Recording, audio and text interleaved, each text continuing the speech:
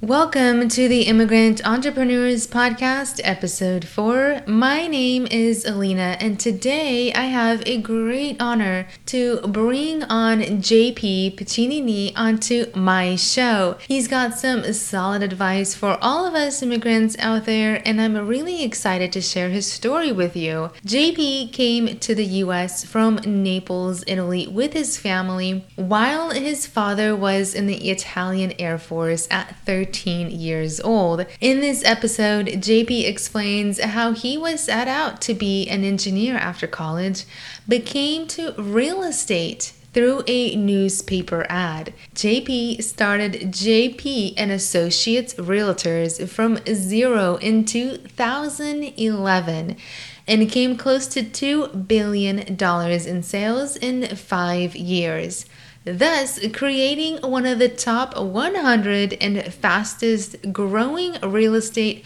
brokerages in the US. Let's dive right in and hear his immigrant entrepreneurial journey. Thank you so much, JP, for coming on to this call. I really appreciate you taking your time. How are you today?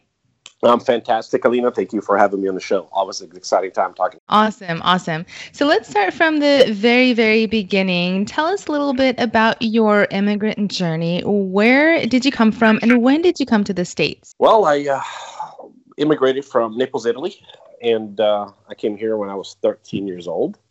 My father was in the Italian Air Force, and I like to refer to as he got the proverbial Willy Wonka golden ticket to come to the United States.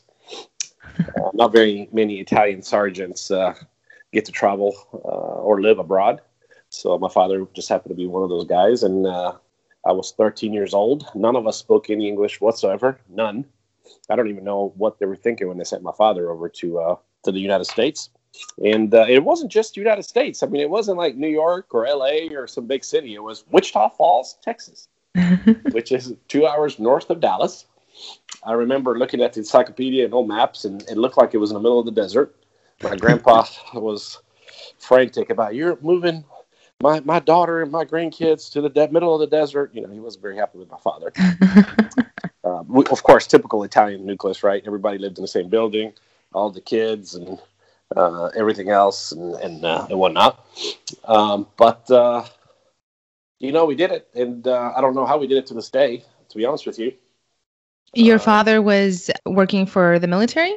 Yeah, the Italian Air Force. Got it. Yep, the Italian Air Force, and he was attached to NATO. So it's why Shepherd Air Force Base, why Wichita Falls? Because in Wichita Falls, in the middle of nowhere, has a NATO European Joint Jet Training Pilot Group. So every NATO pilot comes to the United States and trains on American jets on fighter pilot school. So my father was here helping Italian pilots come in here and learning the jets and whatnot. So it's a great opportunity for all of us. I was a freshman in high school, and little would I know that through the challenges, I never actually went back to Italy. So we had to learn our way of life, and somehow we all assimilated, or at least I assimilated. My parents were not living back in Italy. But it wasn't a couple years later that I considered myself an American kid, and I chose not to go back to Italy and start college here in Wichita Falls. So you guys had no family, no friends, no one here? None. Mm-hmm. Tell me a little bit about the struggles that you guys had to go through when you first immigrated to the States. Well, Alina, I know you're Russian, right? And, yes. Your culture is wonderful and very family-oriented as well. The first thing was just being away from everybody, your friends, your family. I literally grew up in a compound I refer to where my uncles and aunts were next door, my cousins next door, above me, below me. Yes. Everybody in the same building. So, Sunday dinners, at my grandpa's house. It was special times, obviously. We took it for granted back then, but now, gosh, I look back to that. I feel so fortunate to have been and grow up in that environment. So that was obviously the first thing. My mother missed her family, and my father had no idea how to communicate with people other than the Italian detachment that was here. Wichita Falls is not exactly the most cultural city. So, you think about a town that's stuck between Oklahoma and Texas, 2 hours north of Dallas. We didn't have the basic needs that we were accustomed to, like, pasta. We had to buy Skinner pasta was the only pasta that was at the store. And if you ever go to a store in Italy, I mean, there's aisles and aisles of, it's comparable to our chips and cereal aisles here. So it was a culture shock, without a doubt. I mean, forget about the fact that I was a freshman in high school and I didn't know a thing of what everybody was saying or how to get around or what the teachers were teaching me or what my homework was going to be like. It was just, I'm just, to this day, I'm floored at, in a day where social media wasn't around and Google wasn't around, and I have no idea how we got around, but again, if you look back at 100 years before that, our ancestors did it, right? And they had the same challenges. So I'm not saying that it was coming off a boat, because we came off an airplane, but it was pretty, we had a job. My father had a job, and, we had a roof over our head. I grew up in suburbia, Wichita Falls, so a little 3-bedroom house. We went from a 2-bedroom, 1-bath, 900 square foot condo in very urban Naples to sprawling suburbia of Texas. Not sprawling, but suburbia, small town of Texas, in a 3-bedroom, 2-bath, 1,800 square foot house with a yard. So none of us knew what to do with it. We didn't even know how to cut the grass. How to cut grass, how to go to the grocery store, what food meant. Mom was looking for the basic needs to cook, and it was challenging. Bologna was different, sausage was different. Everything tasted so different. Awesome. So before you tell our listeners about how you opened your company, tell me a little bit about your path that you took. Did you try going into any other fields before starting your business? Yeah, just like every entrepreneur, right? You go to college and you graduate from college and you know exactly what you're going to do, and you're going to start your business and you go on straight to success, right? No, it was far from it. My parents went back to Italy, as I said. I graduated. My parents went back. I enrolled at Midwestern State University, which is a little state college in Wichita Falls, because that's really all I knew. That to me was home. I'd made friends. I had a girlfriend. So for me, going back to Italy was just not on the ticket. So I enrolled, and I chose engineering. I thought it was a good opportunity for me to be able to get hired after college.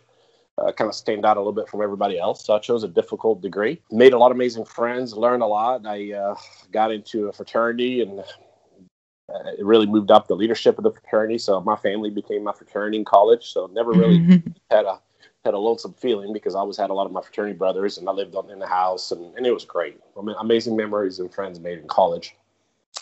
And, there's times where Lady Luck does kiss you on the cheek and said, kid, let me see what you can do. And, graduating from college and not necessarily, having a visa, because I was on a F1 visa as a student. And then I went to OPT visa for a year, for a chance to get hired. So I wasn't, my status in the United States wasn't permanent. So I graduated with an engineering degree, and this aerospace company in Wichita Falls interviewed me. And so luck would have it, the company's largest client was Fiat Avio in the aerospace. They had a joint venture with General Electric Aircraft Engines, making gas turbine engines, and they needed an engineer. They wanted an engineer. I graduated with manufacturing engineer, got into aerospace, and when they heard that I spoke Italian, they pounced on it. So I was that rare gem for them. Some kid from Wichita Falls that has an engineering degree that can speak Italian. It was gold for them. Yeah. So I know it sounds too good to be true. And so at 21 years old, I went to work for GE Aircraft Engines, essentially, and Fiat Avio in Wichita Falls. And I was a young engineer, and God, what an amazing job that was for a 21-year-old. I hated every minute of it, to be honest with you. I really did. But it was honestly, could not have asked for a better position, because it really taught me that corporate mentality, that corporate methodology, and I was an immigrant. I knew that I only had a year, basically. If I didn't prove myself, that, they could fire me. They could send me back to Italy, and, I'd be completely grounded. So I had to start from scratch. Mm-hmm. So I worked my butt off as an engineer. I traveled a lot for Fiat, and they really liked me, and I was fortunate enough for them to extend a H-1B visa for me. So worked for that company for about really essentially 8 years. And 9/11 hit. I was in the aerospace sector. 9/11 hit. There wasn't a whole lot going on in the aerospace sector. Mm-hmm. So I started looking. I was married. I had a little girl, bought a house. I was looking for things to do. What could be my next thing? And the next thing, really, in my mind, was out of all the options that were out there for me to do that at 28 years old that I thought I would be doing well at was real estate. So I got my real estate license, quit the engineering world, got my real estate license, gave myself 6 months to see what that would be like. If not, I knew I was confident I was able to get another job. By then I had a green card, I was married, and I wasn't necessarily relying on sponsorship or visas or anything. I fell in love with real estate. I did really well as an engineer. If I can interrupt just real quick. Yeah. So you're sitting and you're thinking of what should I do next? And the very first thing that comes to your mind is real estate. No, not quite that. No. Good question. No, I was doing engineering and I was bored with it. I knew I was ready for a challenge or for something different. And what really came about was I was looking for other engineering jobs, other career changes, anything that really resonated with my skills and what I love doing. I knew that I didn't want to be a 40-year-old engineer sitting in a cubicle working for somebody else. That for sure I knew that I didn't want. And I pulled up the Sunday newspaper, looked at, there was a real estate career fair, and I jumped on it. I jumped at the opportunity. I went to the career fair, and they told me all about real estate, the potential of unlimited income, earning, flexible schedule, and I gave it a shot. The good old days with the newspaper. Wow. Oh, yeah. Got the newspaper on Sunday. And this was 2004, 2005, pre-housing crash. Wow.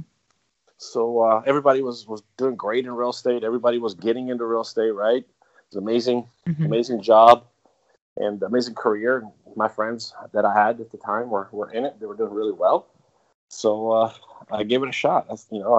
I gave myself 6 months, knowing that, if it didn't work, that I could, essentially go find another job somewhere, Get right back in. The job market was hot. It was a great time in economy and whatnot. So I gave myself, 6 months, and to be honest with you, I fell in love with it.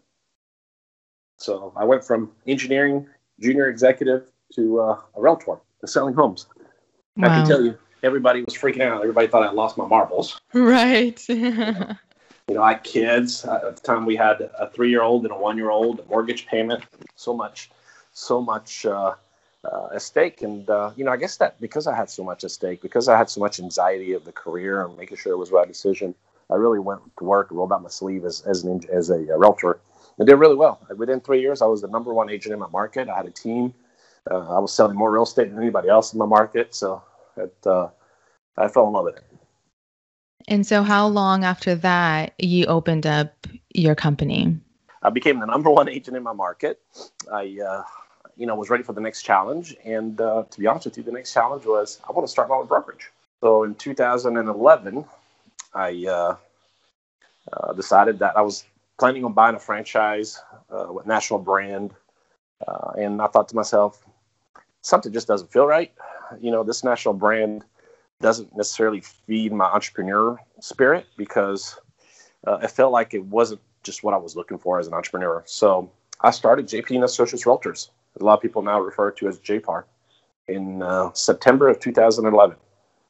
So that was about 7-8 years after getting my real estate license. And how old were you when you started your company? You're going to date myself. I think I was, let's see, we're back up. I guess I was 35. 35. So did you prepare yourself in any way, like taking courses or going to events? I know you went to that one career fair, but did you read books? Did you prepare yourself to start JP and Associates Realtors? No, I had all the job training. I sold so many homes. I understood the agent business. I was an agent. I understood what it took. So, going from a realtor team leader to really starting a company, it wasn't that difficult. Yeah, I had to have some licensing classes to be the broker in charge and that sort of stuff. But I knew what I was doing. I was pretty good at it. So, of course, I didn't envision being here today. This wasn't the goal. Today JPAR operates in 19 states and has 3,200 agents. It's one of Inc. Fastest growing franchises, top 10 fastest growing franchises in the United States. And rapidly expanding. So it's America's fastest growing 100% commission brokerage. So, we've done Wow. some great things, but I certainly didn't think I was going to be here today 9 years ago when I started this company. And the reason why I asked that question is because a lot of people think they want to wait until they get that license or read a bunch of books or, get all these certificates and degrees because as an immigrant, they think that they need that. So Yeah. that's the reason why I asked is because I get to hear a lot of these stories and they're like, no, you really don't need to do that. And No, you really you're don't. just showing proof example of how you just, hustled out there and did some really hard, solid work. And then you decided to open up your business. So let's talk a little bit about failures. How do you look at them? How do you overcome them? I just want to hear a little bit about that. Well, that's failure is always part of the process. I mean, every day, whether you realize it or not, we face failures in business or even personal relationships and whatnot. Whether a deal didn't happen or whether somebody told you no, if you're in sales, failure is just 99% sales. So especially in real estate, we're used to being told no 90% of the times. So, to me, it's just a lesson. It just gets you closer to success, gets you closer to that yes. It's definitely a learning lesson. So I'm not afraid of failure. I just know that's going to happen. I failed plenty of times, and I'm really confident about myself and knowing that whatever happens, I'll be fine. That I'm going to learn a lot from failure. I'm going to, chances are 10 years from now, or maybe I may not understand why I failed or why God has given me that path, but it's sure hell I realize it later on. Every single time I look back and I'm really thankful. Like, God, I'm really thankful that didn't happen because, where I would be today. So I try not to put a square peg in a round hole. If it fits, then I go for it. If I'm passionate about it, if it makes sense, I go for it. That's my strategy. So I don't really lose sleep about it. If if I lose sleep, it's because I'm really excited about it, not because I'm anxious. Awesome. I love it. Let's chat a little bit about successes. You've mentioned some, but before you get to answer the question, I just want to prep you. The reason why I ask about successes is to show the other immigrants that they can do it too. So with that, I'll leave it up to you to share whatever success you would like with our listeners. Oh my gosh. So to all my fellow immigrants, first and foremost, if you're here in the United States, you're given an opportunity that very few of us have. That is to prove your worth, to be able to be a resident of the greatest country in the world where opportunities abound. So please don't be the victim. Please be thankful. Please have a chip on your shoulder the size of, Mount Kilimanjaro. I understand that you have a duty in this country to earn your right to be a citizen. And that when you do get to that point, you need to give it back. And success really, to be honest with you, is mastering a skill, learning and being the best that you can be at whatever it is. If you need to go and get a PhD to be the best rocket science out there, then go for it. If you need to get an astrophysicist degree and write dissertations or write books to be the best NASA engineer that could possibly be, then go for it, right? Whatever it is, make sure that you don't necessarily pursue a passion, but you pursue a career. And once that you pursue that career, that you're so passionate about it that you can't stop wanting to learn more and wanting to grow and wanting to get to the next level. For me, that was real estate, right? I wasn't happy being the 500th agent in my market. I wanted to be the number one agent in my market. I wanted to be the best agent in my market. That's what drives us at JP and Associates Realtors.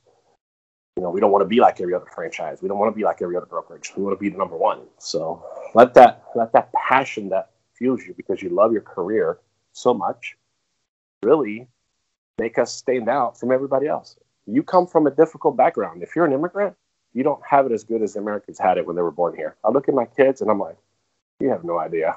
Yeah. So the problem is probably going to be the kids of the immigrants because we had nothing and we give everything to our kids. So our kids are going to be a bunch of spoiled brats, right? Versus us. That's usually how it happens. So that's the best advice I can give my fellow immigrants.